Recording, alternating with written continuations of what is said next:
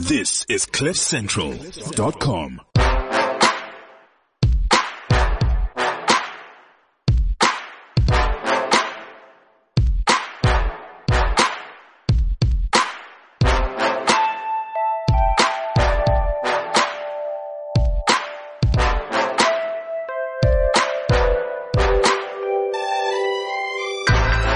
Welcome to the Renegade Report.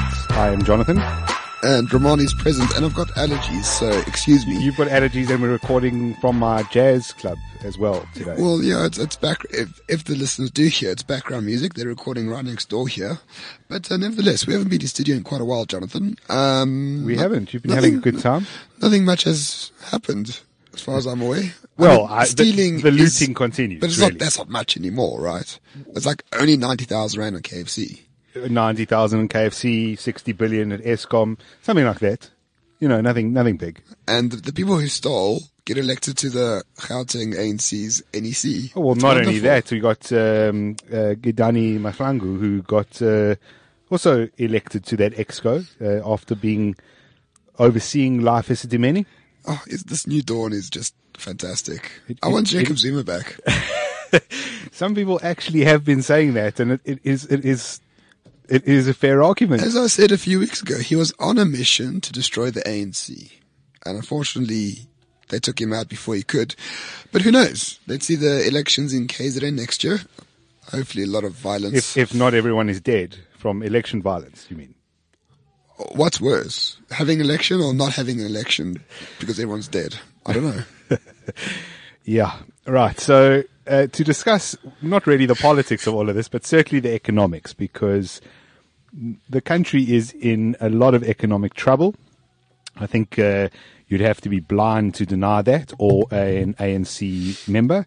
And we've got an economist in studio. No, sorry. Don't demean the blind like that. That's not a disability compared to being an ANC member. That is blind shaming. You're correct. Indeed. It's blind shaming. So we've got an economist in studio this week, a gentleman we've been trying to get into studio for a while. He's a busy man. You hear him a lot on many other platforms, but we've got him exclusively for as long as we want, because we've got the key to the door. Mike Schussler from economist.co.za. And as I said, well known on many platforms. I'm sure you've heard his voice before. Thank you for coming. Thank you, Jonathan. Right, so I just want to get into it. I want an IMF bailout immediately, so that the IMF can say, you can only steal 20%, not 80%. Do you think that will happen anytime soon? No, there's a very big reason why it's not going to happen. We actually got some good news stories. We're actually a capitalist nation in the first place, and I don't think people realize this. We've got the 8th biggest pension fund assets in the world in US dollar terms. We're bigger than Germany. It's one of the reasons why the JSE is the 17th biggest stock exchange still out there. And it is really a very big thing if we look at that. And there are 16.5 million accounts that own those pension funds. Now, that doesn't mean people, but it's probably about 12 million people. How I got there is the FSB says there's about 11 million that paid in over the last while, and then there's 920,000 pensioners. And we do know that there's about 4.5 million accounts that are dormant. In other words, a person that's lost their job or moved from one job to another. And I think it's around 12 million accounts. So if you've got 12 million people owning this economy, there's a lot of money there. And in GDP terms, it's the 5th largest in the world. And people are always surprised by this because, people haven't thought this through. So they make these statements, I'm going to nationalize, I'm going to do this. Or people say, well, the IMF is going to come bail us out. Now, the IMF has certain rules. If we have a current account deficit, they may still come and bail us out. But the problem is when the IMF comes and bails you out, they're going to say, well, we're going to give you some things that you're going to have to do. You're going to have to clean up the corruption. You're not going to spend that much on state employees, for example. You're not going to give them pay increases. They already get too much. And they'll have a look at your whole economy and they'll give you what you've got to do to fix it. And damn capitalists. Yeah, and if you're the real captors behind it's people who are for themselves in many cases in government, if you wish, which is the ultimate thing of capitalism. They're not looking at redistributing to the poor. They're looking at redistributing to themselves. And, so they would take that and they'd say, no, I don't want this. So what you do is you change the rules. Now at the moment, they've been very kind to us and they've given us 30% that we can take offshore and only 25% needs to be in bonds. And that's not a rule that you have to go and take to Parliament. The Minister of Finance or whatever can just change it. It's a regulation. That's now, the law is already enacted, so he can change the numbers. So what if I just say, right now, we're going to have to borrow more money and all pension funds will be required to have 50% in bonds and you can only have 10% of that bond money in another country. So 40% has got to be here. You've got a captive audience. Automatically, because it's very similar to our GDP, our pension funds, automatically you can carry 40% debt to GDP. That's what you can do overnight. And if you need to change the rules again, you make it 70%. Aren't we carrying about 42, 43% currently? No, it's about 53, but our pension funds are the biggest holders of that. But we've also got foreigners here. We have private individuals or other forms of mutual funds that are not part of pension, like a unit trust or whatever, that would also have it. And banks. Banks obviously are large holders of bonds because they have money coming in and flowing into their things daily. And so some of that money they put into higher yielding assets. If you look at your normal bank account, you're probably earning 1 or 4 or 5%. Why don't they just keep some of that money? And when the shopkeeper banks the money with them, when you spent it, it's there again. So they keep some of that money constantly at 8-9% or whatever the yield is in a 1 or 2 year or a 10-year bond from government or Eskom. So that's one thing. And there will always be, and there always have been, international people that like the higher yields that the emerging markets bring. So yes, we'll probably have to change the rules, and the pension funds will be big investors. But the minute that we do that, then the international investor will again feel a bit more calm, because he'll say, all right, South Africans are still 80% owners of their own bonds. That other 20%, they're not going to, nationalize as debt. They're going to impoverish themselves. If they do that, then, here we are. Well, what's the straw that breaks the camel's back then? Well, I think there's... At which point can you not keep sort of funding your own debt into oblivion? I mean, the government can print money. The government can print money, and then we have the Venezuela situation or the Zimbabwe situation. But here, the government hasn't printed money. I must say the Reserve Bank has been pretty active in managing things. Maybe people don't like the Reserve Bank, but I think they've been in the whole picture, they've been pretty good. But here's the thing that breaks the camel's back that we don't think of anymore. We've got the wrong politics. Because if 12 million people, adults, are part of the pension fund system, essentially you're saying they're captors. 63% of people in South Africa own their own home. 3 million people stay in RDP homes that would probably like to stay, have them. I've heard very senior government people say that they don't want to live under the trinity of traditional leaders or tin pot dictators. So there's another 1.6 million homes there. If you've ever been to Bushbuck Ridge, that's where Tuscany houses come from. And then Pretoria East copied it and the Italians registered it. And, this is a whole story, but there's 40 kilometers of houses there. They're not owned. They've got a permission to occupy. If you take that and you change that to private ownership, you unleash capitalism in a very big way, if you wish. So there's a lot of things that we can do with the assets that we have. Yeah. And I think people are more capitalist than you think. Well, I think people are very capitalist. They just cannot exercise those capitalistic rights, so to speak, due to these serfdoms imposed by the state. But back to the pension funds just for a moment. That seems to be if the government has its way. That's like unused money, right? So the NHI also is looking at the savings account that Discovery has. It's 40 billion rand. It's just unused. It's just sitting there, right? So you change the section 25 of the Constitution and they say we'll only take unused property. So that's unused land, unused funds. We will determine what unused means. So it's like medical aid savings or pension funds. It's just sitting there in an account. It's unused. The revolution requires these funds, to, help the oppressed or something like that. That is the problem with the expropriation, that compensation thing that no one's talking about. I think let's take a step back and slightly back in history, if you wish. If I was Eugene de Blanche, I would love Julius Malema. I would absolutely say he's my child. Because he wants to take away from black people. Because who do you think the 12 million accounts belong to? There are 3 million white adults. Yeah. Even if all of them, which is not true, but all of them had a pension fund account in one way or another, you're still looking at 3/4 of some. I've looked at that pension data and I'm telling you now that it was about 65% black being Indian, coloured and black in 2015. Every year it changes with about 1% or 2%. So we're in 2018 now. We're looking at more than 2/3, 68, 69% will be black.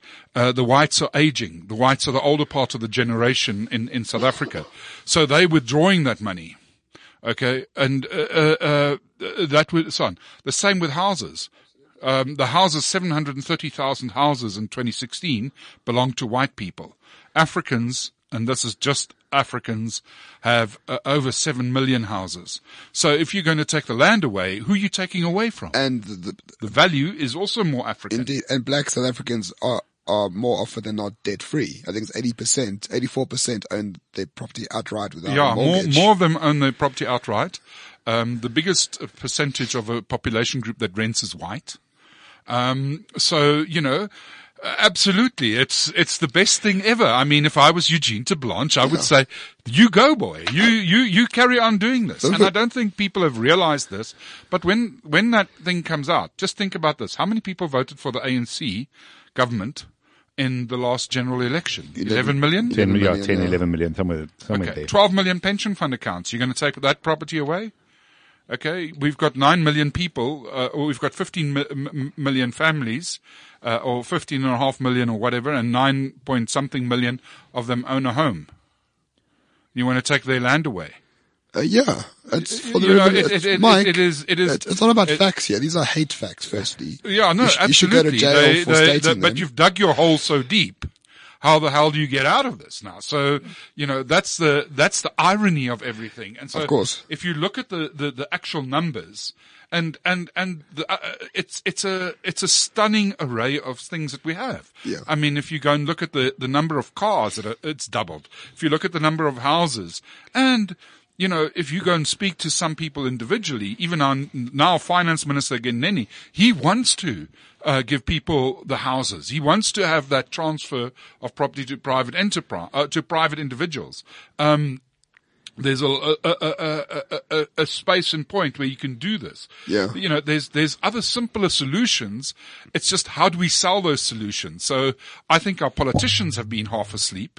They don't understand their electorate. They've been moved so far to the radical left that they haven't understood this. Because here's another thing. If you look at the Credit Suisse Wealth Report, okay, what African country is higher than South Africa on average wealth? None. Nigeria, Egypt. Oh, no, none. None. On average wealth. On average wealth per capita. On median, yes. Then you get Mauritius and Seychelles and Gabon above us. Okay. So we will be one of the more wealthy countries. We're about 34th in their wealthing, and I don't think they do our houses well. And if we just transfer the RDP and the traditional houses, we'll climb up that chart. If you do it in purchase power parity, my estimate is we'll be about 25th, wealthiest nation on earth. If we then look at per capita average, it's in market terms, in the beginning of this year, it was 58th. In purchase power parity terms, it's probably closer to 40. It might be 44. It might be 38, but it's around there. It's up there. It's up there, yes. Out of 180 countries, you're in the top quarter, and you're going to take this wealth away. I mean, you've got to be flippant stupid to do that. I mean, you're being very polite. You can say fuck if you want to. I do, but that's not the point. But I mean, that's what I keep trying to say. Well, on social media at least, if you give a title deed to someone in an RDP house, you increase their wealth by hundreds of thousands of rands with the flick of a pen. It takes 2 minutes, and you don't have to transfer in the deeds office. It takes 10 days.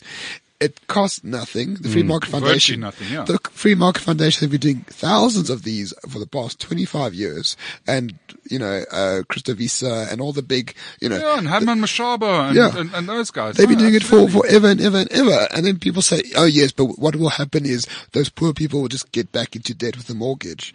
Say, good. How else do you get up in the world if you don't have capital? Say, well, what does it actually mean? Well, there's a transfer of wealth that also takes place. So when the parents die, the children have a roof over their head to start off with. And they can inherit it. Yes. They can inherit it. So that's not what many people have in the world today. And if you go and look at other things like electricity and water to those houses, that's also there. So you're not talking of people that don't have those very basic things. We've got that. Yeah. Yeah, and it's not hundreds of thousands even, I would argue. It's potentially millions or tens of millions in even the smallest of houses, because the potential that creates for the family for generations to come. Oh, sure. The ability, there's this very narrow understanding of how wealth is created in South Africa. So Julius Malema will look at, say, of course, he'll take a white family and he'll go, all right, here's mom and dad and they both have a job and they earn relatively well. And they both drive nice cars, and they have a son and a daughter, and that son and a daughter both went, and one studied engineering and one studied medicine, and all of this stuff seems like it's somehow linked to their race, and he misses the point of the way that they got them through school, for example, was that they took money out their bond, probably.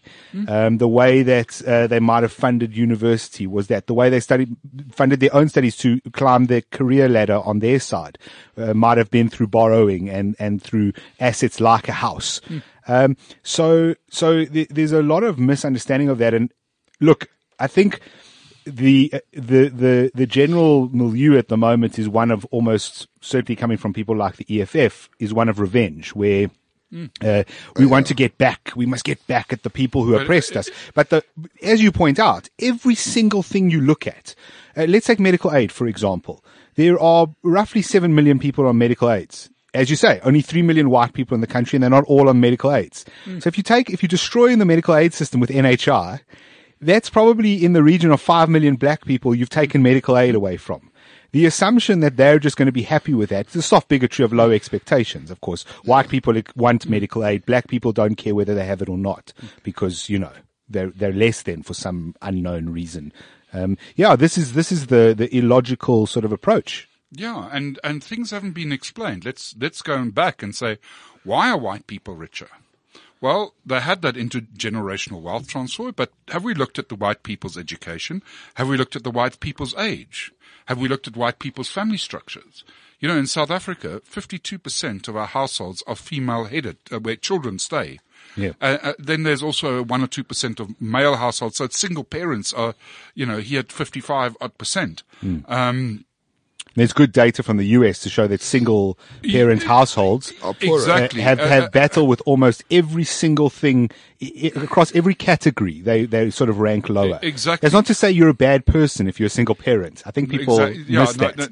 It's not. I'm sure you're trying everything you can. In fact, more than. It's very simple. You just don't have the time to do your job and look after the child and take care of the house. I mean, it's just impossible. And there's no chance of a second salary. Right.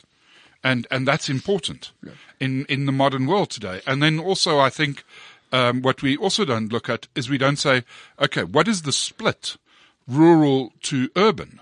And in South Africa and most other countries in the world, rural people are generally poorer because they don't make the money. They might have the view, but they don't have the money. Let's put it that way. That's a trade-off. That's a trade-off. So why would you want farmland if that's the area that is maybe poorer? Sure. And are you trained for farming? All those sort of things that come in. But let's go back to son. So the median age of white people a little while ago during the census was 38. Indians was 27. colored was 23, blacks was 21. So if you go and look at that, there's a huge difference. There's a 17-year difference. And I said to Pali Lotla, I said, why don't you, say this? Because I was at Free State University saying this. Professor Jonathan Janssen invited me and so on. It didn't go far, but he sort of just looked at this and he said, no, that's true. In those 17 years, you would have at least 2 or 3 promotions. 38-year-olds are generally richer than 21-year-olds. Yeah. So he didn't, son.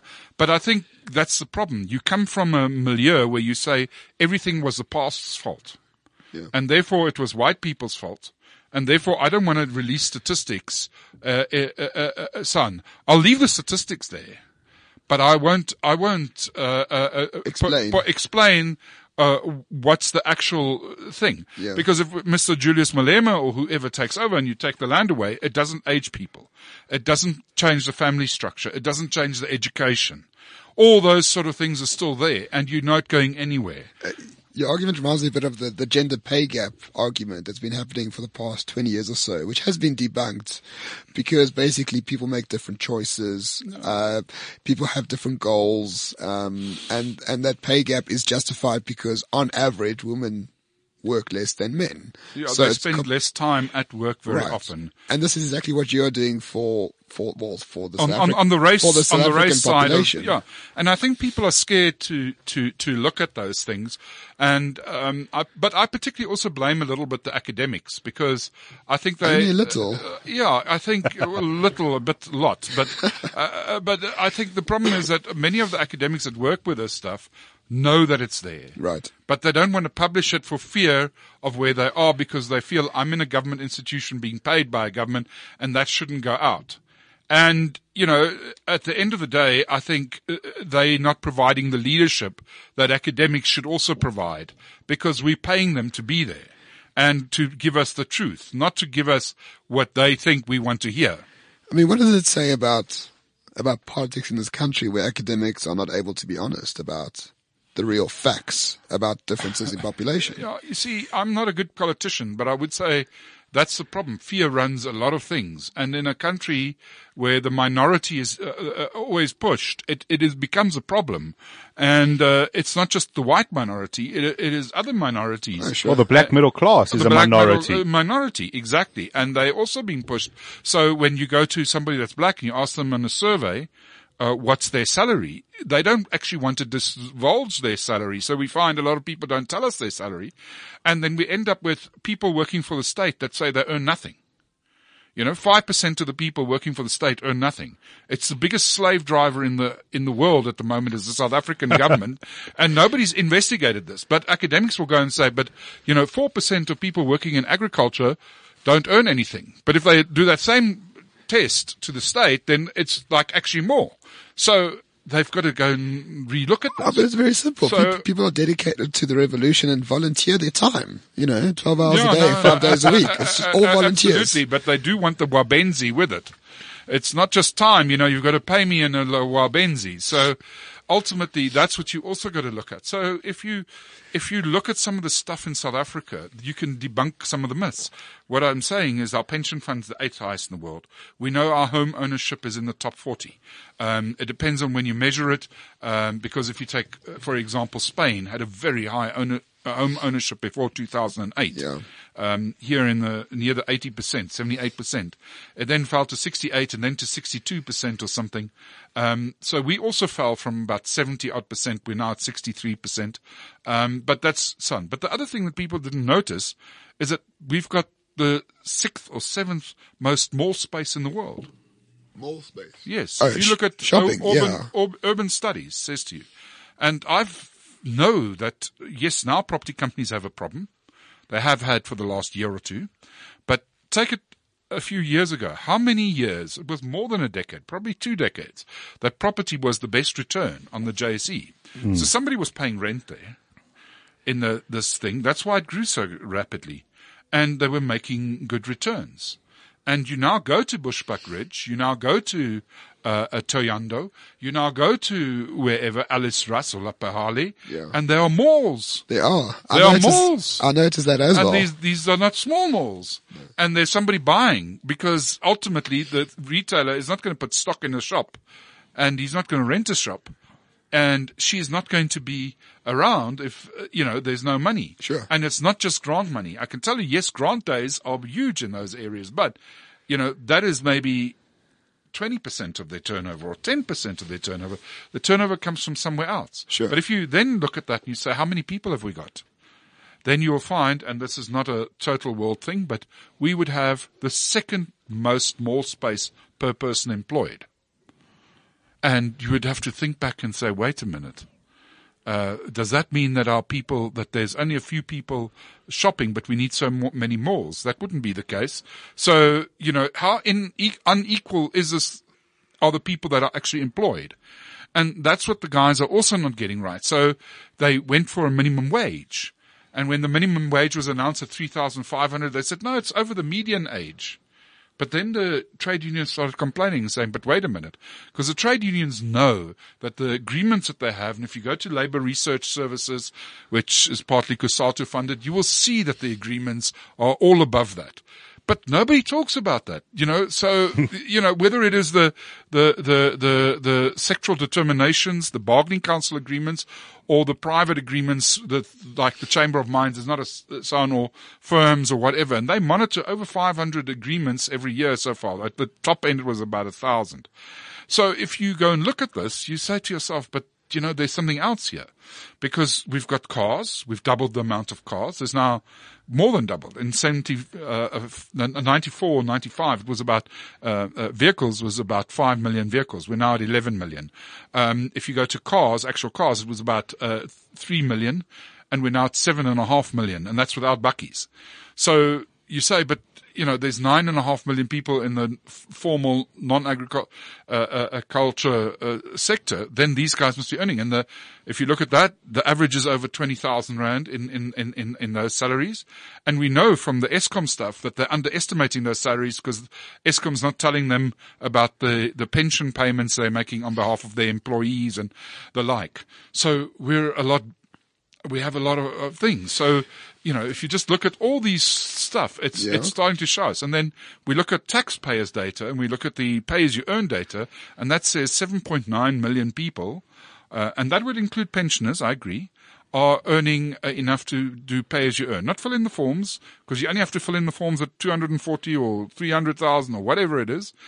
That says to you that the median, in other words, the person in the middle, in the formal sector, cannot be at 4,500 or whatever they dreamt up. Okay? It's much and higher. So the administrative data, the real data, is showing them up time and again. And we also know that because I do the pensioners are 900,000. The private pensioners, because the grant guy is not getting enough to do a pay-as-you-earn, all right? Right. And the pensioners, ultimately, many of them, the median there that we know, we've got 680,000 of them in a database. We know that they are well below the tax thing. So we know it's at least 7.5 million people. And that's if you assume people are honest with the tax man. Right. If people got a few RDP houses that they got their names on, they're renting out a few of them, I don't think they're likely to tell the taxman either that they're making... God bless those people. Less corruption. No, absolutely. So if you look at that, the data's coming back and it's saying to you, we shop a lot, we phone a lot, we like cars, we've got pension funds that are the 8th biggest in the world. And we underreport to SARS. Which is... what's the problem, Mike? There's no problem in that, So my question would be, a lot of those things show that we've grown. We've grown, we've improved. We've got a population that's become economically involved. And we probably started from a higher base than we thought we had in 94. Perhaps. In fact, almost certainly we started from a higher base than we thought we had, because we excluded an entire economy that had to exist. Yeah. People still had to trade between themselves, feed themselves, send their kids to schools, etc. No. So that there was an excluded economy that became and there's still parts of it that are excluded because you can look at the trade in a area where one guy has a sheep and the other guy has a goat. Yes. And they're trading. That barter would be excluded. Sure. It's judged maybe, but it's excluded. Well, this is the same as stockpiles and all those things. Money kept under mattresses. We don't know the size of the taxi industry. Some of that, certainly. So some of that points to an improvement. Some things going right. Those numbers are heading in a correct direction. So that's what I want to get to. Is okay. That seems out of line with the fact that the economic policies of the actual government are horrific, in my opinion. They're not policies of growth. They've never shown growth anywhere in the world. They certainly tend towards socialism. You talked about moving to the far left now. Things like expropriation. The rhetoric, yes. Well, the rhetoric and when they say we're shooting ourselves in the foot. When they say we're gonna amend Section 25, that is one way to Cuba, Venezuela, you name it. You name the country. And we don't have the manufacturing prowess like China does to power us out of the chaos that will cause. So, why do you think it is that on one side we're managing to make a success as individual citizens in the country? We just get on with it and we do our own stuff. With all the government getting in our way. Let's go back to apartheid, if I may. Sure. I sat and I did the statistics of trains, and train passenger numbers were not going up, they were going down. And you didn't see all those people move to buses. And yet they claimed there were more people employed and so on. So what was happening? Well, either people were moving to cars or something else, and that something else was taxis. So here, taxis are coming in. We did our best to stop them. We had all routes and controlled, and the traffic policeman with his grade 8 was there stopping people and so on. Yet the industry flourished. And if you go and look at the sales of minibuses, not all minibuses are taxis, I understand that, but it's been rocketing. And if you look at that, it says to you, despite the government's intervention, and despite us telling the farmers, no more subsidies. Let's go back into the new era. We say no subsidies for you. We've taken everything but 4 cents of the diesel away, that they get sponsored with a bit. We don't even give them help during times of drought. Yet they're succeeding. People make a plan. It's the wonder of technology and the ability of people. If you go back to Schumpeter and creative destruction, which is what I did in my master's degree, and conjunctive cycle and everything, people make a plan. And you can't always make a plan because but if we unleash this growth of this economy, the government gets out of the economy, the government transfers a lot more land to private individuals. And then it flies even more. And then we will go to where the rest of the emerging markets are, at 5, 6, 7% growth, not at the 1 to 1.5% growth that we are at now, and not saying that any growth is 100% measured. Like P.J. O'Rourke says, nobody's got the American dollar economy into the nearest billion, since 1900. It is interesting to me that, there's no one ever says, well, we're an emerging economy. How do we become not an emerging economy? How do we go from where Australia was in the 70s? Seen at the same level as Brazil, seen at the same level as South Africa, and now it's seen as just another first world nation. It's, Australia, America, United Kingdom, Europe, they're all kind of in there together. There's a lot to be said in South Africa for certain parts of our economy. I don't think there's as sophisticated financial markets in many first world countries. Look at your medical insurance. Look at your pension. Look at our banking sector. It's certainly innovative. It's certainly going places. Our banking's incredible. I don't know if you've ever tried to do any kind of banking in the United States. No. You have to write a check. You have to write a check. No, they live in the 40s. It's unbelievable how backwards the Americans are. In Germany, there's still very, very small banks. And it's actually quite nice in a way, Yeah. But they're not linked to anyone else. They're not linked to anybody else. You've got to go to a small town to the branch. Yeah, or they are linked via the Sparkasse because you get a card. But the guy knows you but it's not very sophisticated. And, the products that you get through the bank here, from insurance, right through to the credit card, which you would get in Germany in that little bank too. But, the home loan, a lot of other stuff you don't get in all these things. So it's a very more sophisticated market. And I would suggest that it's probably in the top 20. It might not be number one. I think you'll find that Singapore also might be a bit further advanced. You go and look at our stock exchange, it's definitely further advanced. But in a way, just to go at the taxi guys must be the best consumer service. He doesn't care about you in the car, stuff you. He stops exactly where the customer wants him to stop. And he picks the customer up exactly where the customer is. He was Uber before Uber. So, if you actually look at that free market enterprise that is taxis, it's been an amazing thing. And it says to you that they are more expensive than buses. They are more expensive than trains. Yeah. But people migrate to them. Yeah. As soon as they get some money. Yeah. And it makes sense. And and from taxis, you migrate to cars. Yeah. Maybe first a second or and third. I would suggest car. if the taxis were a bit more free market, if they weren't such a cartel, so if they weren't sort of set routes and they were able to diversify a bit in that, so a guy could decide, well, actually, I'm not going to drive from Soweto to Park Station and then Park Station to Sandton. I'm just going to drive from Soweto to Sandton. Because you can't do that route currently. Rules, if you go and look at American taxis, you have to get a license or a medallion. The UK, and you go and do all these tests that everything backwards. So to them, son, and I think that next step, Uber is probably liberating a lot of people. But I mean, you see people take taxis everywhere now. And I think, yes, it's probably cartelish, but I don't think it's complete, because otherwise we wouldn't have that underlying violence, probably, because people are trying to move into other people's territory. Yeah. So it's a bit of a Wild West, maybe scenario.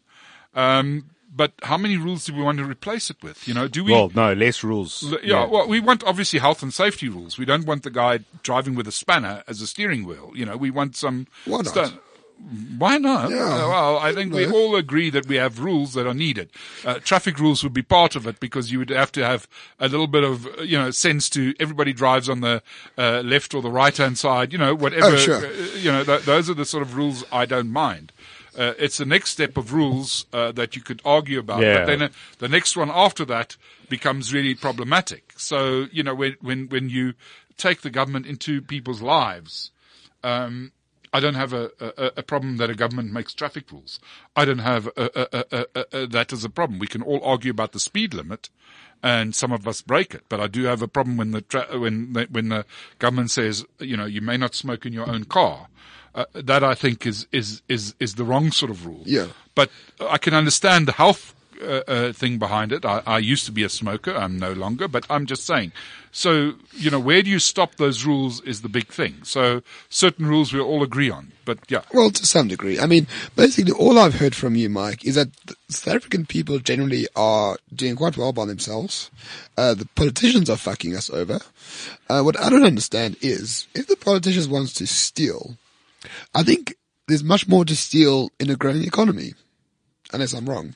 So why wouldn't they want to grow the economy? Steal more? The thing is, if you've got somebody that you can blame and that you can show, look at those people, they're so rich and so on, it's easier to steal. It's easier to motivate yourself probably to steal. And it's easier to take it away because you're taking the attention away. But that's Robin Hood syndrome. Yeah, but not say everything's going well, because we've still got a huge unemployment problem. Sure.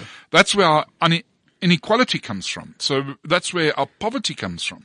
So how do we take those people and put them in? Because now we've spoken, when we did this, if I can take it we spoke about parts of our economy that are really excellent. We have parts of our economy that are not good. So in South Africa, I pay one of the highest tax rates in the world. In fact, I would argue that we're about the 8th highest tax burden to GDP in the world today. Our personal income tax burden it was number 11. It's definitely going to number 10. That's what we're saying. And we know Germany and US are coming down. We're probably in the top 10 right now because these are 2015 figures. Our company taxes are the 5th highest burden in the world. And we're in the top 40 with indirect taxes, excise and VAT. Is there any calculation of tax versus return? Well, because I would argue that we're number one then. Then we're number one because I would agree with you. In terms of non-return. Well, here, let me give you why you're right. If we look at the world average, there's 24 kids per teacher. In South Africa, there are 32 kids per teacher. And if it wasn't for the fee-paying schools, it would be 34. And leave out private schools now. Yes. And so on. If I go to the high-tax countries, such as like Sweden and those places, there are 14 kids to a teacher. Now, a teacher can intervene and do better. And I would argue that the teachers are better qualified in those other countries. And this is where we fall down. So we have a very big trade union in the SATU. Yes. And they play havoc with people's lives. And that's the real scary part, is that we're still blaming the past for what's happening in the present. Yeah. When those people that were benefited by the past, by being made teachers in the apartheid era, are still with us, and the people that have come along with them, and they've now taken over very often the teaching departments and decide who's a principal and who isn't. That's first. Then we look at doctors. 1.8 doctors in South Africa per 100,000. The world average is over 5. So, that's a huge indictment on us. And in this case, I would argue that it's sometimes the professionals that are keeping them out, because what is the Health Professionals Council doing? Why are they not speaking up and saying, we shouldn't have an intake of, we've got so many kids that want to become doctors. We all agree on that because we all know people that didn't get into a medical school. We should be saying, but we don't want 1,500 or 1,400 doctors a year. We want 5,000 doctors a year. We want to fix our medical schools to get there and so on. But why is the Health Professionals Council not pointing this out? Well, because they're making better bucks out of it. Same with the accountants. Why can't we have X amount of, they only want so many to pass. Bugger that. The same with the lawyers. Bugger that. Who's got the nicest offices in Sandton at the moment? The lawyers. The lawyers. And why is that? Because of the Competition Commission. And has that really helped South Africa that the lawyers have a better building? Yeah, no, not at all. I mean, No. The other point about the doctors, and maybe we can get to this giant elephant in the room, is that the health department, the HPCSA, which is essentially just a limb of the health department, a regulatory limb, they do want to increase the number of doctors, but they're not really willing to increase the quality of education first, or the capacity of the quality education. So they're not prepared to go to UCT and WITS and say, well, you guys make good doctors, so what we're going to do is we're going to double the amount of money we give you so that you can do that. And then what they're equally not willing to do is they're not willing to, and the health minister has been very blunt on this, the private sector has said that they're willing to train somewhere in the region of 3,000 doctors a year. That would solve a lot of our problems. But the health minister refuses to allow for private medical schools to exist. So that's a large part of the issue, and that speaks to a broader issue, which is a lot of the success we've discussed has to do with individuals doing things for themselves, and then that becoming an industry, for example, taxis, and companies doing things for themselves. So be it medical companies, be it mining companies, be it agricultural companies, those are privately owned institutions. And we have this big problem of anything the government touches, really, it's the opposite of the Midas touch. And so we've got Eskom, which is just a catastrophe. And I don't know, I wasn't really engaged in certainly not in economics at this level, early 2000s, but Eskom seemed like at some point it was half a respectable institution. What the hell happened? I think if you look at our state-owned enterprises in general, I think, the people that ended up running them and the boards were appointed by governments. And those guys played very often for their own pockets. It was the ultimate form of capitalism under the guise of socialism and the developmental state. And that's what happened. It's as simple as that, I think, Jonathan. I don't know if... It's not crony capitalism when you're stealing. Not really capitalism. Because capitalism doesn't crony capitalism is... Capitalism is agreement between two people where you both benefit. Crony capitalism is where you're screwing the one guy over.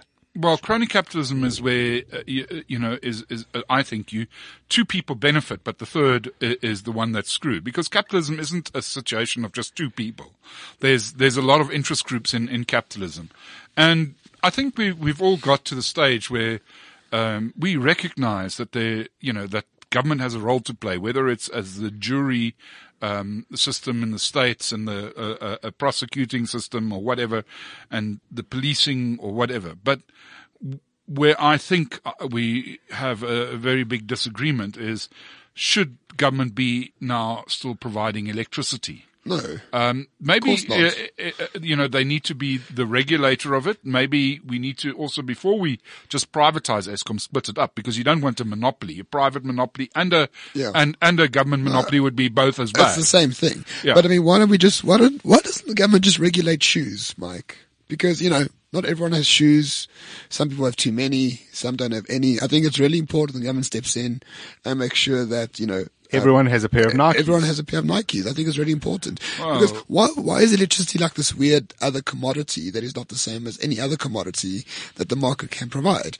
Because we know very well the only reason the government keeps the SOEs is to take money from them. The SOEs fund the ANC. They perhaps did, but I think it's becoming difficult to take money out of the SOEs because there's no money. They've stolen so many of them. And, But that's the whole patronage network, and patronage is a very but I think it's civil also an word. egotistical network. I think some of the people I've met are not necessarily stealing. They are promoted beyond competence. And they believe, and this was the same in the early 90s. They absolutely believe that they've got this whole thing, that they know everything, and they're there because but if it wasn't for the party political connection, or if it wasn't for nepotism or whatever, they wouldn't be there. So we've had this stuff. I'm quite sure it's true, but there was this rumor that Dudu's daughter or son was running part of SAA and this and that. And I mean, I can imagine that this person was thinking, I know I'm doing the important job. Yeah. So yes, there's definitely stealing, but it's not only stealing. And the problem is right now, when they try to turn these things around, you've got this guy from Eskom, Coco or whatever, who's still on Twitter and making, I mean, I'm just amazed that this still happens. I mean, how stupid must you be? I mean, you're going to be a great case in court, because everything that you say on Twitter is going to be turned around again. Except that it would have to end up in court. And I think that's one of the areas of concern. No, I think that's you talk about problem. I mean, even if people haven't stolen, SAA is a good example. There certainly was theft from SAA, and there was that dodgy deal where they were trying to lease the planes instead of buy them direct and all that, through a sort of shell company. But a large part of what's happened at that organization is just gross incompetence. Managing an airline is no small task. It takes huge amounts of skill, a huge amount of understanding of a very specialized industry. And it's very clear that the people who've been at the helm for many years in a row now just haven't known what they're doing at all. But there is no consequence. There is no consequence from the top. We have, what is it, 783 counts against a former president, which in my opinion will end up being squashed ultimately, either by pardon or just not make it through court. But we have people who died as a result of a health department screw up. Nothing's happened. There's a cost to the taxpayer, certainly. There's always a cost to the taxpayer. But there's no personal responsibility. And so you can be the guy who ran Eskom into the ground, and you can post stuff on Twitter which is incriminating, frankly incriminating. But yet you don't have to worry, because nothing's going to happen to you. It's as if I have Mike, we walk downstairs at the end of this podcast and I stab you in the back and I dispose of the body, and then I go on Twitter and I go, this is what happened to Mike. I killed him and I buried him somewhere here in Livonia. Incredible. And everyone goes, wow, that's terrible. You're a dodgy dude. But nothing then comes of that. That's where we're at. Now, this is where we've got the thing. If you look at the victims of crime survey, and I'm not saying surveys are 100% correct, but only about 50% of people report a crime. Sure, but that's loss of faith in the justice. But why do they system. lose that faith? Because if you look at the next set of numbers, the amount of criminal things reported, only 6% or 7% of them end up in a court case. Okay, I can understand that not everything, you don't want the little boy who put stones in the road to now go to jail. That's not what you want. But ultimately, that's what you're sitting with. And then of those, only half of them are convicted. So you're looking at 3% conviction rate. Maybe that's a bit wrong because obviously some criminals do a lot of cases. But it does say to you that crime pays. And then on top of that, if you then halve it because half the cases aren't reported, it's another thing. And I think what they should be doing is they should be looking and saying to themselves, and you know which cases they do the well at? Racism cases. Well, that too, but just think about it. Drugs. The drug war. When they catch somebody with drugs, they've got you. Yeah, because it's easy. And you had easy. the drugs or you didn't, and it's against the law. Yes, and it's not hectic. It's not like chasing cash and transit robbers. Sure. It's not. It's having a dog at the airport smelling a bag, and it's like, oh, we got you. Yeah, and that is it. And so they're very successful of that. I would like to know how successful we are at murder cases, but they don't distinguish always. And well, we're very unsuccessful. I would argue we're probably at 0% conviction of public officials who steal tax money. Yeah. I mean, I think there's one minister that's now the ex-transport minister, that's now got a problem, but it was the e-natus system. And obviously there's paperwork and it makes it easier to get that. But yes, that's the problem. So we are in one sense lucky that we've got a court system and so on. But how functional is it? So is it part of the problem nowadays? And is it a will problem as well? So we have what everybody calls a Shaun the Sheep. Do they really want to prosecute all these political cases? No, they don't. Of course not. And so it's the poor guy. I'll probably tell you the shoplifting conviction rate is probably 25%. It's higher than the political conviction rate, which is 0%, as you're saying, right. or very close or to the 0%. drunk driving rate is quite high. Prosecution rate is quite high. But even there, you can pay a bribe and get away with it. And that's the other irony that we don't always think about, but if your president is corrupt, the guy taking 200 Rand off you on the N3 because you're doing 120 in an 80 zone, he doesn't think it's wrong. Yeah, but 702 says it's the driver's fault for even approaching the guy with the bribe. I tend all to of 702, listen to Ramon. something else. I mean, I don't give bribes as a matter of principle. And I know it costs me a lot not to give bribes, but I know many people who think, it's the cost of living in South Africa. It's just, I can either give 200 Rand now, or the court process itself is the punishment. The postponements, the lawyers, the things like this, that's the punishment. Not even not even getting convicted. So here we are. We come with a victim of crime survey. Were you a victim of crime? No, sir, because I don't want to say anything that I was actually the criminal called the bribee. Yeah. So even that, says to me how have we fallen if we think about it. And so we don't really have the numbers. But I can tell you now, if we have a 3% conviction rate, it's pretty high. Okay, Mark. So are we sitting on the edge of a cliff, really? Because fiscal cliff. we've got, but I would argue fiscal cliff is the everything cliff, because if we fall off that, it's tickets for everything, really. We've got this situation. You've described some positives in the economy, but we've got the government doing everything they can to sort of hamstring this. So we've got these state-owned enterprises that are bankrupt, who provide very important services. So they need to not be bankrupt, other than SAA. SAA can go, but we need PRASA to work. Eskom is actually important. PRASA is actually important.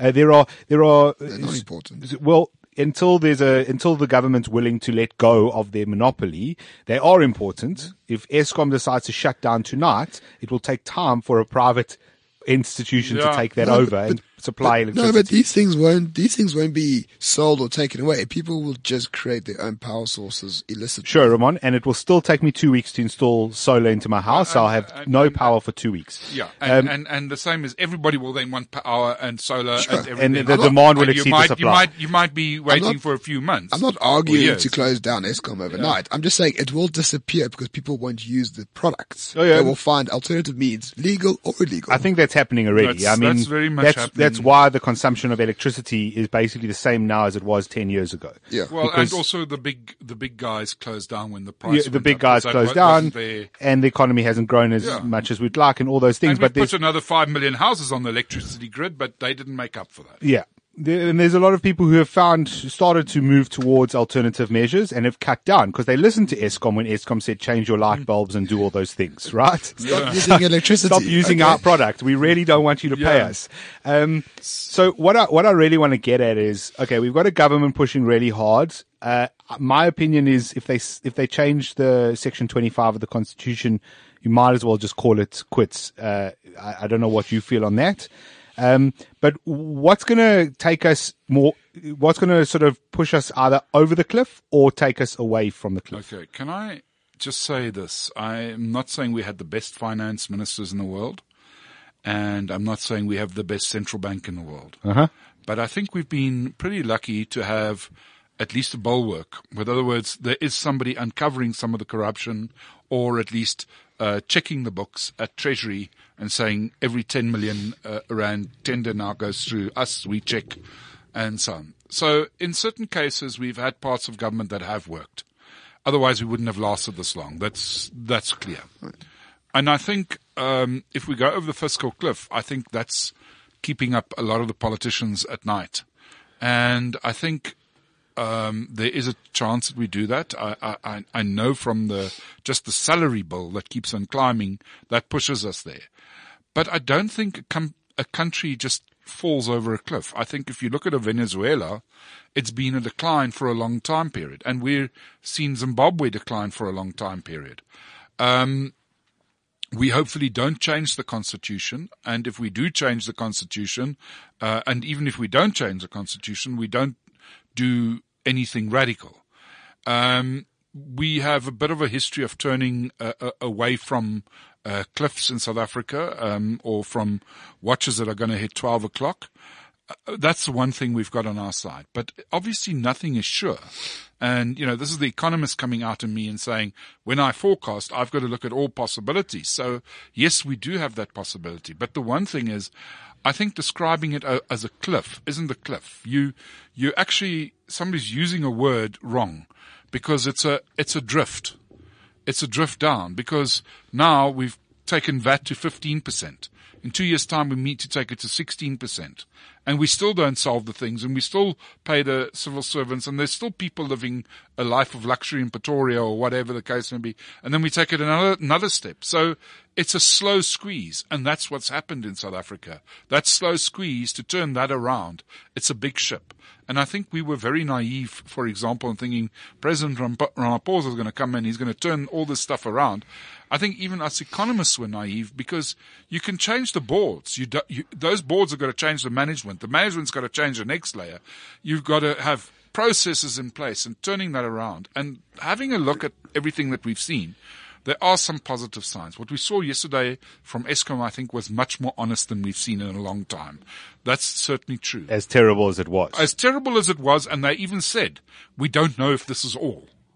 And I think we're going to see a lot more honesty in some of the other, I think, a Denel and a SAA and a Safcol and Transnet. Petro SA. Petro SA had 16 billion rand loss 2-3 years ago that no one talks and about. all our oil reserves. Yeah. They've had to make some people unemployed in a part of the Western Cape that relies on them. In Mossel Bay, And that's going to come back and bite some people. Yeah. So I think ultimately we're going to have a lot more honesty perhaps going forward. I think I don't know, Mike. it's not perfect, I know. I mean, and it's not. I understand. We can, you can make cancer grow slower or spread slower. Maybe that's the better apt Maybe term. you do chemotherapy. But you still have patient- cancer. The cancer is the lack of reforms. It's the rigid labor but don't you laws. think that people that have all these all these pension funds, you know how many people phone me and of all races and say to me, we're glad you're talking about this. I want to know if my pension fund is still safe. And then we're talking about a teacher in the Transkei Sure. saying, I want to know. And I said, well, it's guaranteed by the state, but it might not, and so on. And will I still be able to afford medical? All those things, because they've seen what's happened to the Transnet guys. They've seen what's happened in Zimbabwe. So I think if we can get that sort of leadership and that sort of political party that looks at that side, because let's face it, we are a shareholder capitalist nation if you look at it. If we've got 16 million households and we've got 12 million people that have pension fund shares, 3 million people have unit trusts, there's probably we haven't even spoken, the claimed. And I'm not claiming the people that say for all women here in BEE, but there's 11.8 million people that are beneficiaries of BEE. Why has nobody figured them? Why has nobody given them a share certificate? Why has nobody sent them the value of that company's thing? There are 480,000 that do know that. That's mainly the employee shareholder schemes like Kumba. That's very often the specific community where you know what's happening, but somebody else is deciding for you. Now we've got the chemical union. Now there's the ultimate capitalist. The two oaks that sat on top of that union that were all spowing socialism at us and making lots of nonsense statements and meetings that I attended 2 decades ago, ended up with 4 billion between them. And they've left the unions, but they're still controlling that fund. So ultimately we have that too.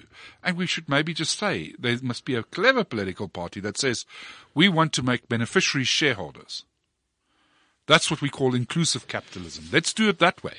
Let's make it shareholder capitalism. Right. Let's turn that thinking around. Rather than beneficiaries, because you sound like people are just giving beneficiaries shit to you is for it's nothing. arbitrary. Whether I say, for our beneficiaries, we give them some bursaries. Do all of them go and study? No. We also provide a little bit of a clinic. Do all of them go and attend that clinic? No, because I'm all over. So I decide for the beneficiaries, and it's a nice PR exercise. It's a little pet project, right? Exactly, and it's stealing. Of course. And if you then look at that, then you've got to rethink that. So we've got some building blocks in place. If we do it clever, then people can do that. And I think the majority of people in South Africa that I know, whether it's the petrol attendant or the son that wants a job, they want certain things. They want their own house. Yes. They want to have a good income. They want to have a prospect for them and their children. All those sort of things, like the rest of the world wants. So I think this is what's happening. There's a lot of people, the pushback from small people trying their own little business. Ironically, we saw when social grants came in, a lot of the people that were self-employed declined from about 2.5 million to about 1.2 million. Interesting. It's now starting to increase again to about 1.4 million. So people stopped doing their own little thing and just relied on those grants. It seems like it. Okay. So, but now people realize that isn't all. They've got to do something. And I think that is a turnaround. I'm not saying it's a perfect turnaround. Sure. And it's also what message are we spreading? And who owns the media these days? 702, you were making a comment about Prime Media is owned by a trade union that's under very serious problems. NUM. And they used to be very relaxed capitalists. I know them. And they are now no longer relaxed capitalists. They're now worried. So the whole thing turned, and you had to look at it differently. Who owns ETV? Well, actually, the people that own ETV, they're in that trade union. They're more shareholders than workers now, because the workers have lost their jobs. So there's less than 100,000 workers, but there's more than, not shareholders, beneficiaries. Right. All right. So if you make them shareholders, HCI, they will know they've got a share. This is what ETV means to you. This is what HCI, this is what the casinos mean to you. And where's that throughput? Where's that see-through? Where's that transparency there? It's not. And it's not. And so if you're clever about this, you turn things around. You say, why? I want to see the church's books. I want to see every church have an annual report and tell me what the bloody pastor gets paid. Oh, by the way, I also want to know what the secretary at the church gets paid. And the trade union should have the same. Oh, and these non-governmental organizations, I want annual reports from them annually, son. I want the same with the beneficiaries of the BEE deals. I want to know who's getting paid what, son. Must be figured. You can then bring in an admin group or whatever people that then it's their requirement to give a fair value, to get somebody actuary or whatever to give a fair value or an analyst of the company that these people have got a share in, because some of these things aren't even listed. Well, I mean, but I'm just saying, if we've given all this wealth to people, yes, we must make it work. Of course. And so what does that say to you? If people want that wealth, that's what they want. They want to ultimately own something. Sure. So that is our ultimate defense, is it not?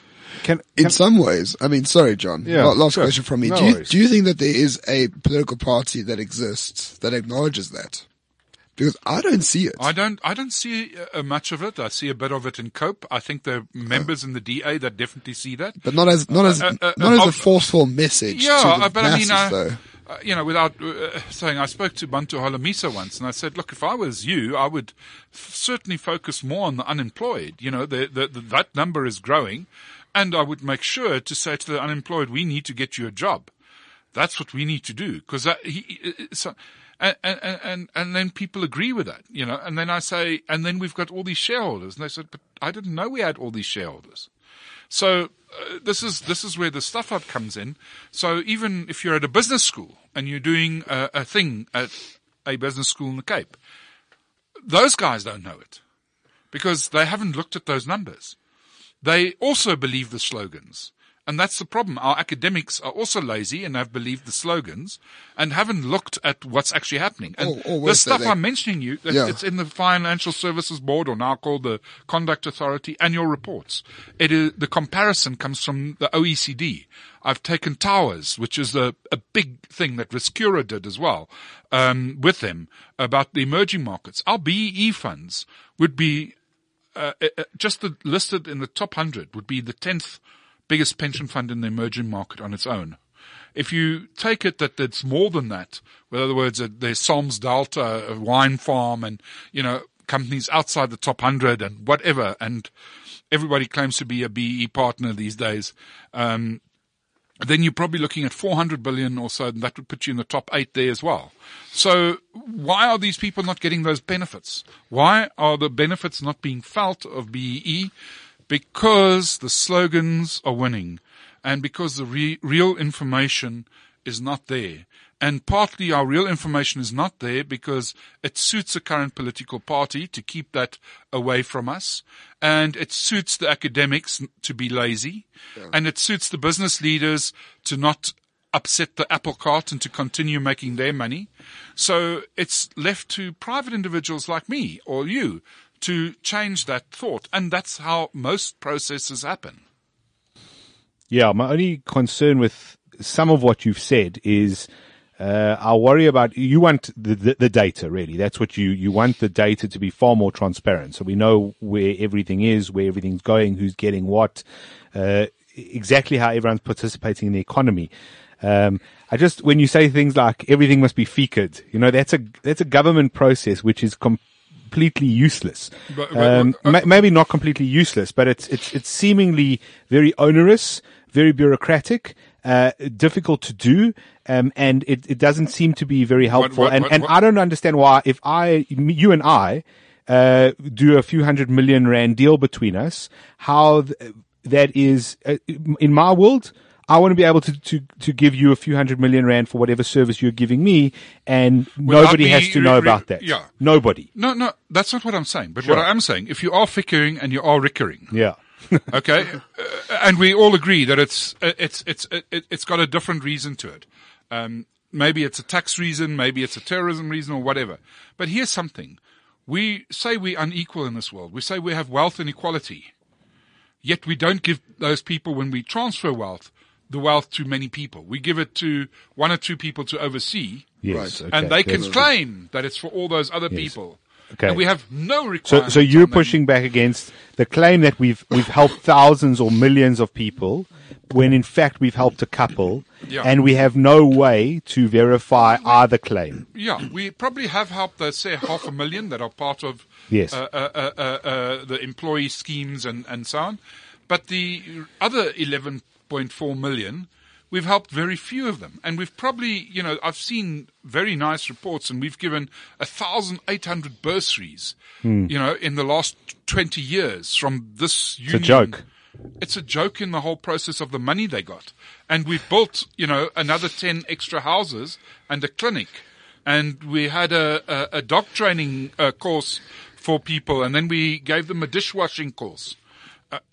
Pottery and yoga sessions Yeah. as well. It reminds me of the Thomas Sowell quote. It's like the government steals secretly and then gives back a tenth of it extravagantly, right? Like they Yes. steal 40 rand and they give you 5 rand back. Say, fuck, aren't you so happy we give you 5 rand back? And why does nobody talk about it? Because the companies should have thought about this and said, why is this? It's going to come back and bite us every time.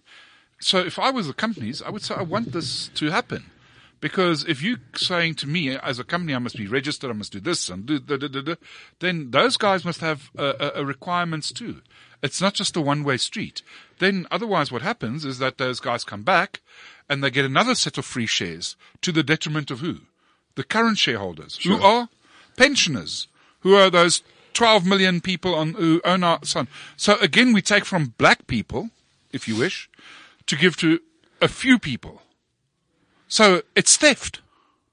Well, yeah, that's part and parcel of having a state, Mike. Yeah, but this is the rule that we make, and this is the private sector being very much involved with it. But it's called Now redistribution, there's not some theft. kickback and saying, wait a minute, we've done this once before. We don't want to do it a second and a third and a fourth time. Now the Chamber of Mines realizes it. Some other acts are starting to say, but wait a minute, this is my second BEE deal. This is not a something and so on. So, some people should start asking questions. So I think not only were our academics, our businessmen were lazy too. They didn't think this through either. They just went along for the ride. I think You'll never come across a group of castrated individuals like business leaders in this country. Yeah. They will literally they went along with apartheid, they go along with the ANC government, they'll go along with socialism. If it becomes communism, they'll go along with that. If we have concentration camps and gulags, they'll go along with that. They'll provide the fencing and the food. They could care less. They don't give a shit. They have no Well, they do scruples. care. That's why they invest. That's why South African, the 70% of the turnover of the top 100 companies on the JSE is now outside of our borders. Well, so they're caring about their way of taking that out. And they have to look for a return for their shareholders. But and here's we the are thing. shareholders of pension funds. We're too happy to go along with that as well. But they're not activists. I don't they're have not at all. I don't have a problem with that. Money goes where the least resistance. Yeah, my point is that And the best I don't have a returns. problem them following basic business principles. My problem is when something clearly corrupt or unethical comes along and across their way, they don't push back against it because they go, this is the state that we have and this is the way things are. They also probably feel guilty as well because many of them are still white. So they feel guilty, and those that are very often of another color are sometimes people that are appointed by the party.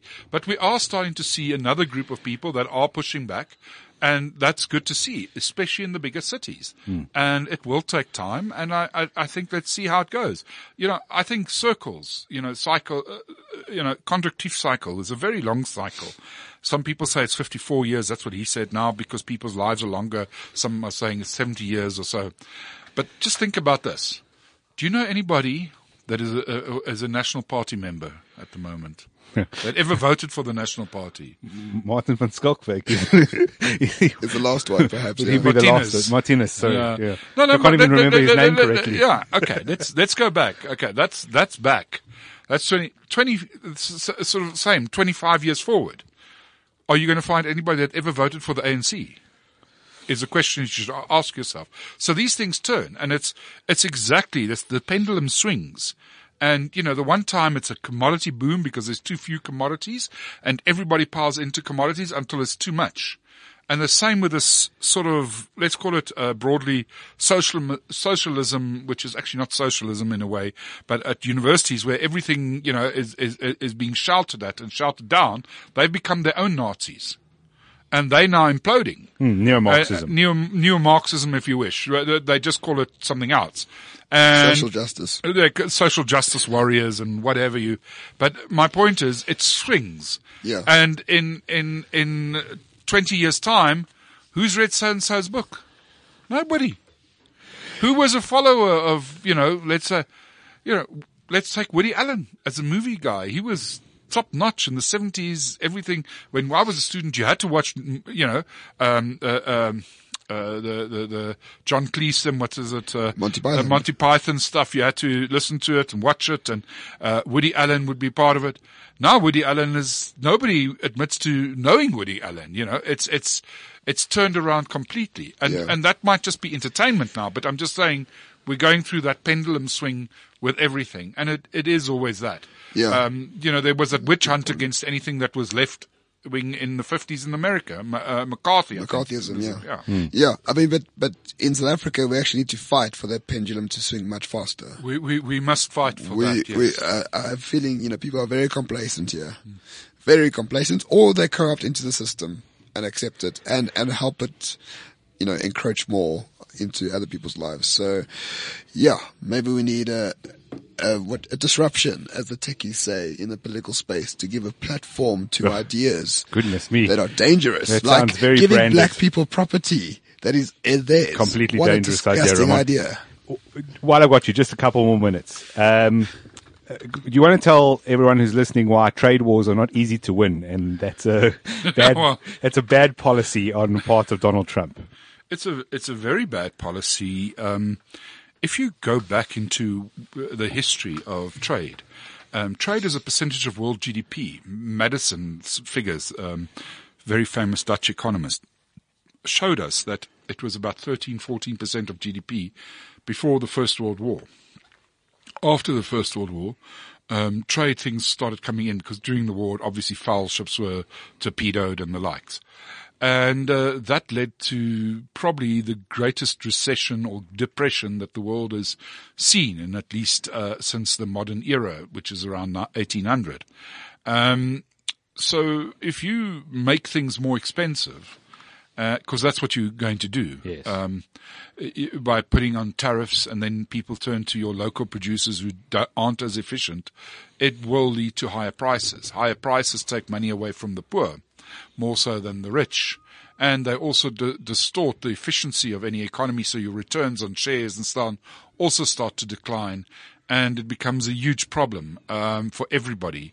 And I think that's where Mr. Trump's making his biggest mistake, because I think it's not about China or Europe or whatever, but it's about everybody. Today China is the manufacturing hub of the world. But America is the services hub and the IT hub of the world. Now, if the guy in China starts saying, all right, you're not doing this for me very nicely, thank you. I'll allow Apple programs in China without you paying any thing back to Apple. And then South Africa says, I'm just using us as an example now, we'll do the same. And then all of a sudden, intellectual property rights will be infringed upon.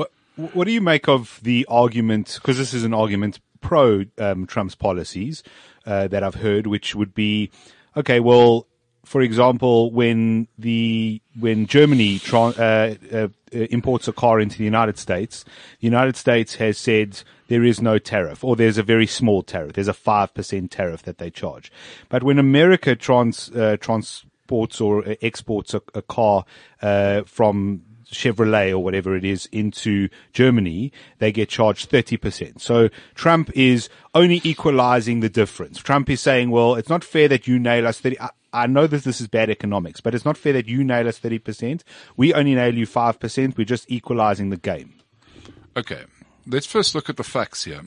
In broad terms, And I looked a long time ago, and tariffs have actually fallen since then. But if you look at the GATT round, the 8th round of GATT, which started the World Trade Organization, industrial tariffs for industrial countries fell to its lowest level of about 4%. That's what in about a 5-year period. So that was then by the end of the 90s. So yes, there are always one or two exceptions, and it might be that German cars or Germany protects its car industry a bit more, as we do. But ultimately, tariffs are so low today, and it's the world goes around on that. And South Africa is one of those countries that has some strange tariffs too on clothing, and cars. Is 18%, I think. Electronics as well. Yeah. So, we don't have much on trucks and buses, for example. So you can buy a 25-seater bus right now for less than R1 million, imported from China. You could do a little school bus like that. To do that in 3 combis, is going to cost you a heck of a lot more because there's a tariff on combis. So I think we've got to look at that sort of picture that generally, the tariffs are lower. There are always exceptions. Yeah. And Mr. Trump is probably also right where the Europeans are very good. It's not the tariffs, but the non-tariff barriers.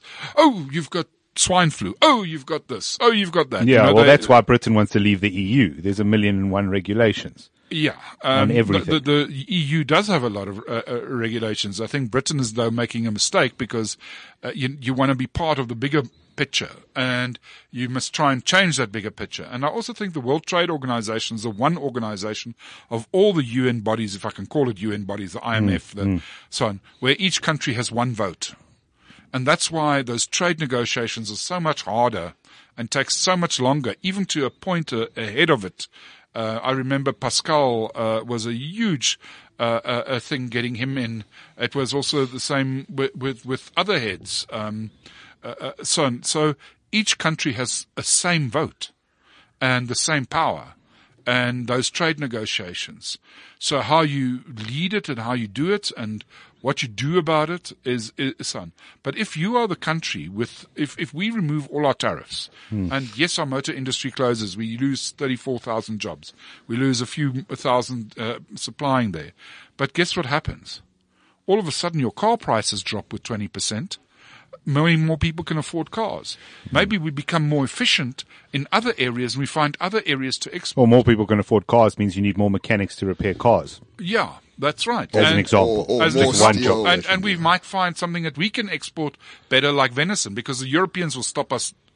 We can't compete on their chicken because their product is subsidized to the nth degree, the maize that those things eat, everything like that. And, you can't really, but we might be able to get, say, venison in because they don't have venison. So we might start thinking differently. And I think that's something, for example, now the pig industry, has had a huge problem with listeriosis, if I'm saying it correctly. They then lost a lot of sales in South Africa. At least somebody in the Department of Agriculture and Forestry is trying to get them into Singapore and Taiwan, where we can poison the Asians. You can poison Asians. No, I don't think so. But they eat a lot of pork, and yes. they haven't got the same restrictions. So I think they're helping there. So I think your worldview is much wider if you focus on the export market than you. So is Trump maybe pushing back against things that are reasonably unfair, but he's going about it in the wrong fashion? Well, yeah, I think, somebody that's upsetting all his friends the whole time, I mean, and placating his enemies, I sometimes think he's the best foreign minister that Russia's ever had. Yeah, but we could have a long debate on this. But I don't want to dump Trump or something here. I want to say there's certain things that he's doing right, lowering the taxes, and they are seeing tax revenues starting to increase, like they did under Reagan. And specifically corporate taxes was the major lowering. Yes. And if you look at that, you look at the States, a small company in the States is somebody in South African terms that would have a 25-30 million turnover. It's really big, or it's even more. and you get a lot of tax benefits. Your tax rate at the max is 15% or something if you're a small company. It might now be lower under, and then you go to South Africa where everybody pays 28%, but we give you off 300,000 rand or in turnover, your first part of it or whatever. It's ridiculous. You cannot compete in that environment. So in that sense, I think he's really making people sit up and take note.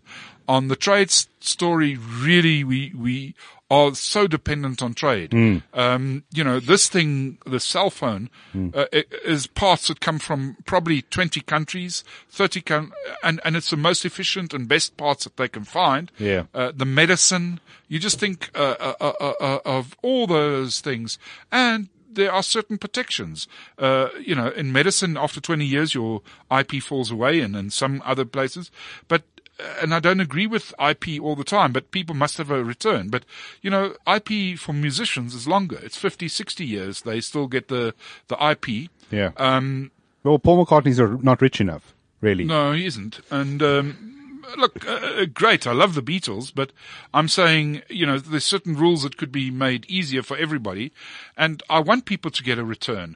But if you're saying to people whose lives depend on medicine, they only get an IP of 20 years, and then it's got to go for everybody because people's lives depend on it. I know music's lives don't depend on it, but it's not that much of a risk those guys are taking. So why can't we have IP for everybody at 20 years? And then let's leave it. Trademarks are different because you've got Coke, you put money in it every year, and you do that. That's a different sum. But not something intellectual I've given property, a lot of thought to. Yeah, but those are the sort of things that are also discussed at a World Trade Organization level, and we don't always realize the complexities of it. But today, everything that you touch is not made in one country. I don't think the world can live without world trade. And also trade and services become important, whether it's tourism or whether it's accounting services. The guys that come and check our accountants are not people from South Africa, for example. Yeah. I mean, I think, Jonathan, you and I both agree this is bad Trump. On the trade, absolutely. Yes. It's bad Trump. Bad Trump. And other than that, he's been pretty good lately. Mike, well, I don't know about you two. I need to run. Yeah, I need to get out of here as well. Mark, thank you. You've given us an hour and a half of your time. Really appreciate it. Really insightful. Really, really insightful, especially the difference in population, earnings, and things like that. Even I wasn't aware of it, and I thought I was relatively well informed, but it's been quite a revelation. Thank you, sir. Thank you for I having really me. appreciate it. So you can find Mark on Twitter at Mike Schussler. That's SCH and then USSLER. Always some interesting insights, and he pushes some buttons that might get him into trouble one of these days, but so far so good. As always, you can find us on Twitter at Renegade_Report, on Facebook. You can find Ramon at Roman Kabanak, myself at Jonathan_Witt. And if you enjoyed the show, you're welcome to donate on Patreon. We always appreciate it. Thanks so much for listening. Catch you next time. Cheers.